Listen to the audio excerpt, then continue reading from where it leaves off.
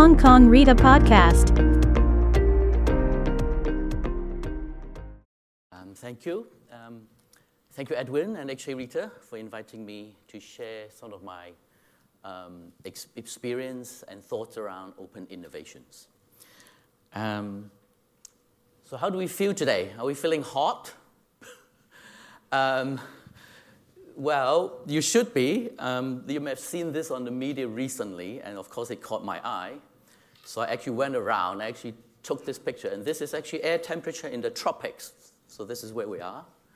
And it's sort of a graph of the temperature, air temperature for the last 40 years.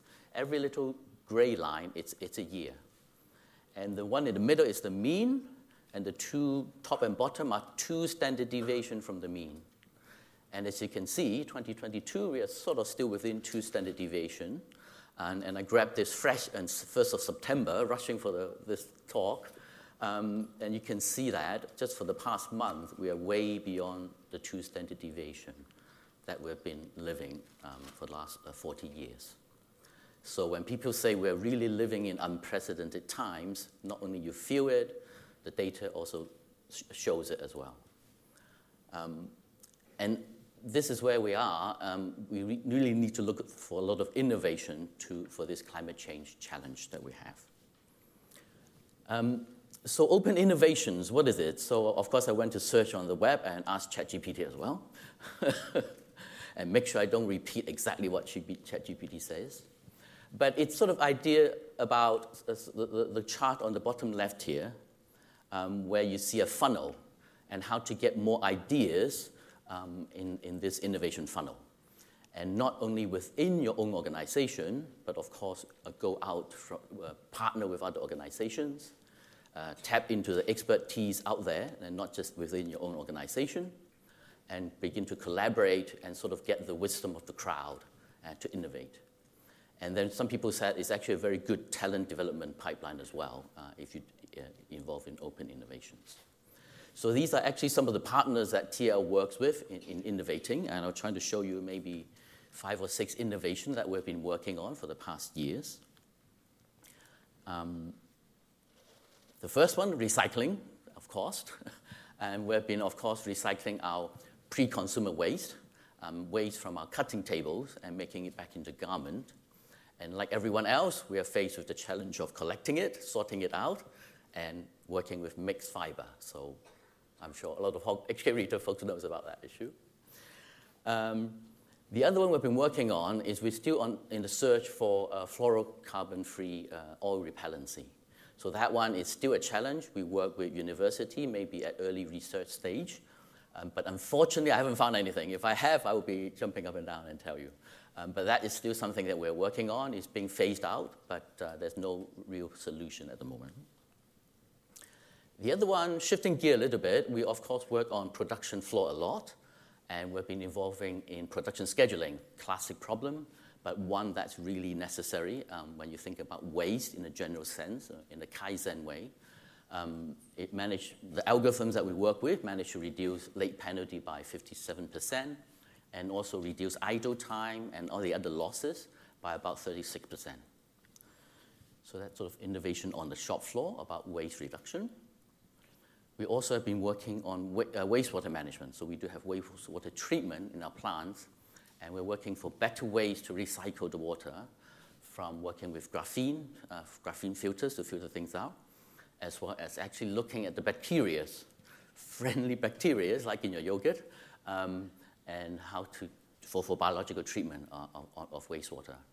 And in our wastewater treatment, we're beginning to reuse and cascade water a lot. So the wastewater treatment plant is actually, the capacity and capability becomes more and more important. We also venture out into the other end of the spectrum, in either end of the supply chain, where products are being shown to consumer. We work in virtual sampling, so we're involved in dressing these ladies in virtual garments. So everything here is actually, the garment hasn't been made at all, but it's involved in the product development or even showing to consumer what products would look like on them. And last but not least, we also work on optimizing supply chain. As some of you know, a lot of the goods in the supply chain at the end of the season are marked down. This is waste in another manner. So we actually worked on this type of topic a lot. It's about deciding exactly when to produce the garment, where the garment should be in your network, and at what level of inventory. And these are sort of some of the achievements that we managed to achieve: stock turn, lead time reduction, as well as reduction of back orders. So I'm trying to pick a few of the innovations that I've been working with for many years, and it's very widespread. So how can one company know the bacteria, the friendly bacteria in the wastewater treatment, and all the way to algorithm to optimize your production? So open innovation, partnering with others around the industry and other industry as well is super important. It's not possible for one organization to have all those expertise and solve all these problems at the same time. So let me jump out on other types of open innovation, other forms of open innovations. We started with open innovations, but I want to sort of look in at the industry and see what type of openness they have.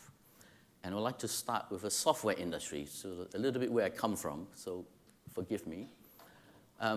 So some of you may know that the web, the internet, in particular the web, the computers that runs the web, the server that serves you content when you read a web page, all those software are run majority by open source software.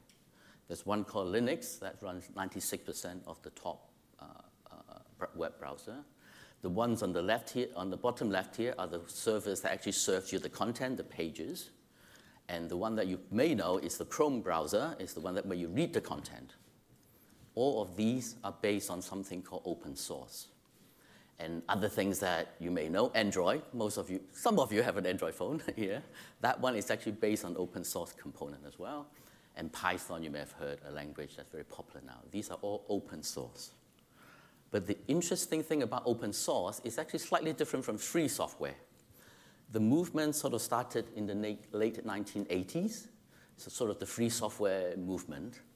And there's a very interesting guy, Richard Stallman, that introduced the concept of copyleft. Instead of copyright, a concept called copyleft. And the famous license is actually called GPL.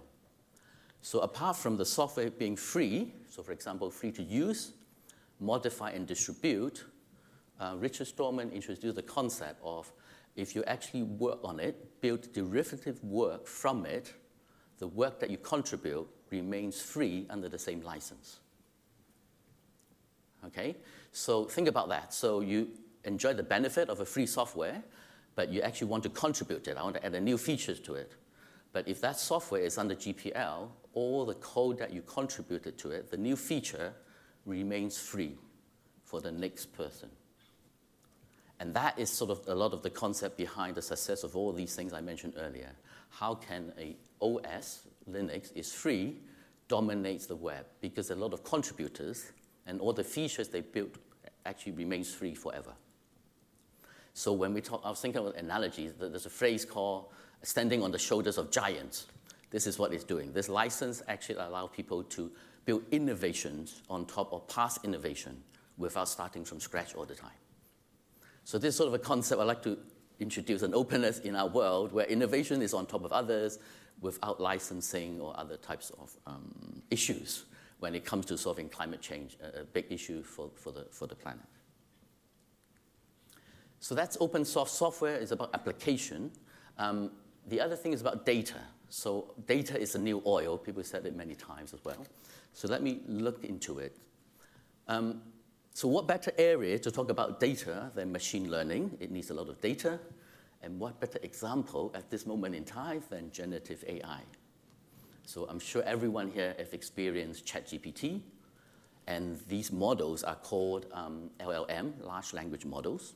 And the one on the bottom here is ChatGPT 4. So all the ones on the bottom here are actually closed models. You're free to use it, but actually when you want to build on top or commercialize it, you need to pay a license fee. So that's fine, it's a business.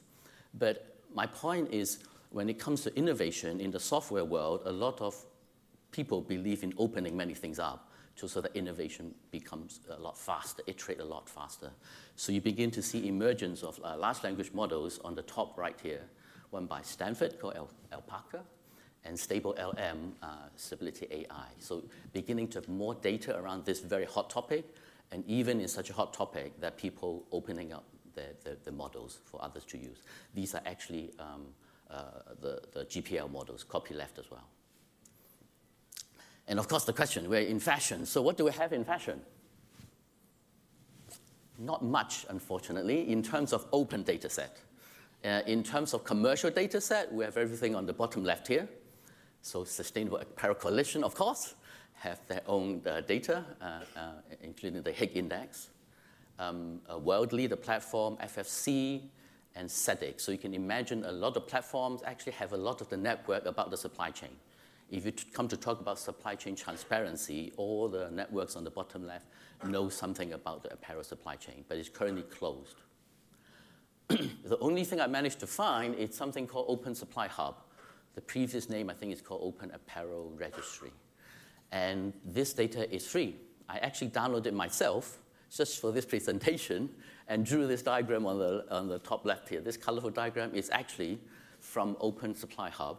It has about 120,000 suppliers and currently only about 100 brands, and actually knows the relationship between all of them. But if you think about this, the usefulness of this network, apart from transparency, in particular when it comes to science-based target, when it comes to greenhouse gas reduction, where there's the famous scope 1 and 2, but the more famous scope 3, it's how things get cascaded. So with such a powerful supply chain network, you actually begin to see how effort of one brand could actually cascade up in the supply chain and to really get the whole greenhouse gas reduction going and to monitor it.